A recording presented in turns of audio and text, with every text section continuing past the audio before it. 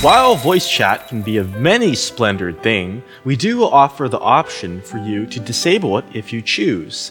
This can be done in several ways depending on your needs. First off, on a per user basis, meaning you want to disable your own voice chat, edit menu, preferences, and in the familiar voice chat tab, just disable voice chat there. So once that's off, then you will no longer see the voice controls at the bottom of the screen, and it will be disabled. You can, of course, enable it to turn it back on, and it will slide back into place. Furthermore, you may notice on a parcel of land that voice chat is disabled. Look at this icon right here. This is done as a landowner, or if you have the ability to modify the land, if it's group-owned land. Go to About Land, and right here under the Media tab, see where it says Voice? Then you can disable it if you want.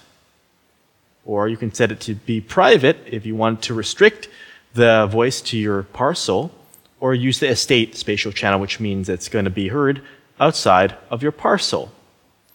And if you're fortunate and blessed to own an estate or even manage one, you could disable voice estate-wide by going to World menu, Region Estate right here, and under the Estate tab, it's kind of a little hard to see, but right here where it says Allow Voice Chat, you can turn it off right through there. Let me see if I can do something to increase the visibility.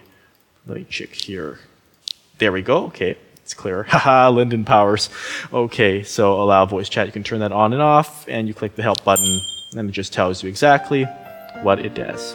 So if you wish to turn off voice chat, here's some ways of doing it.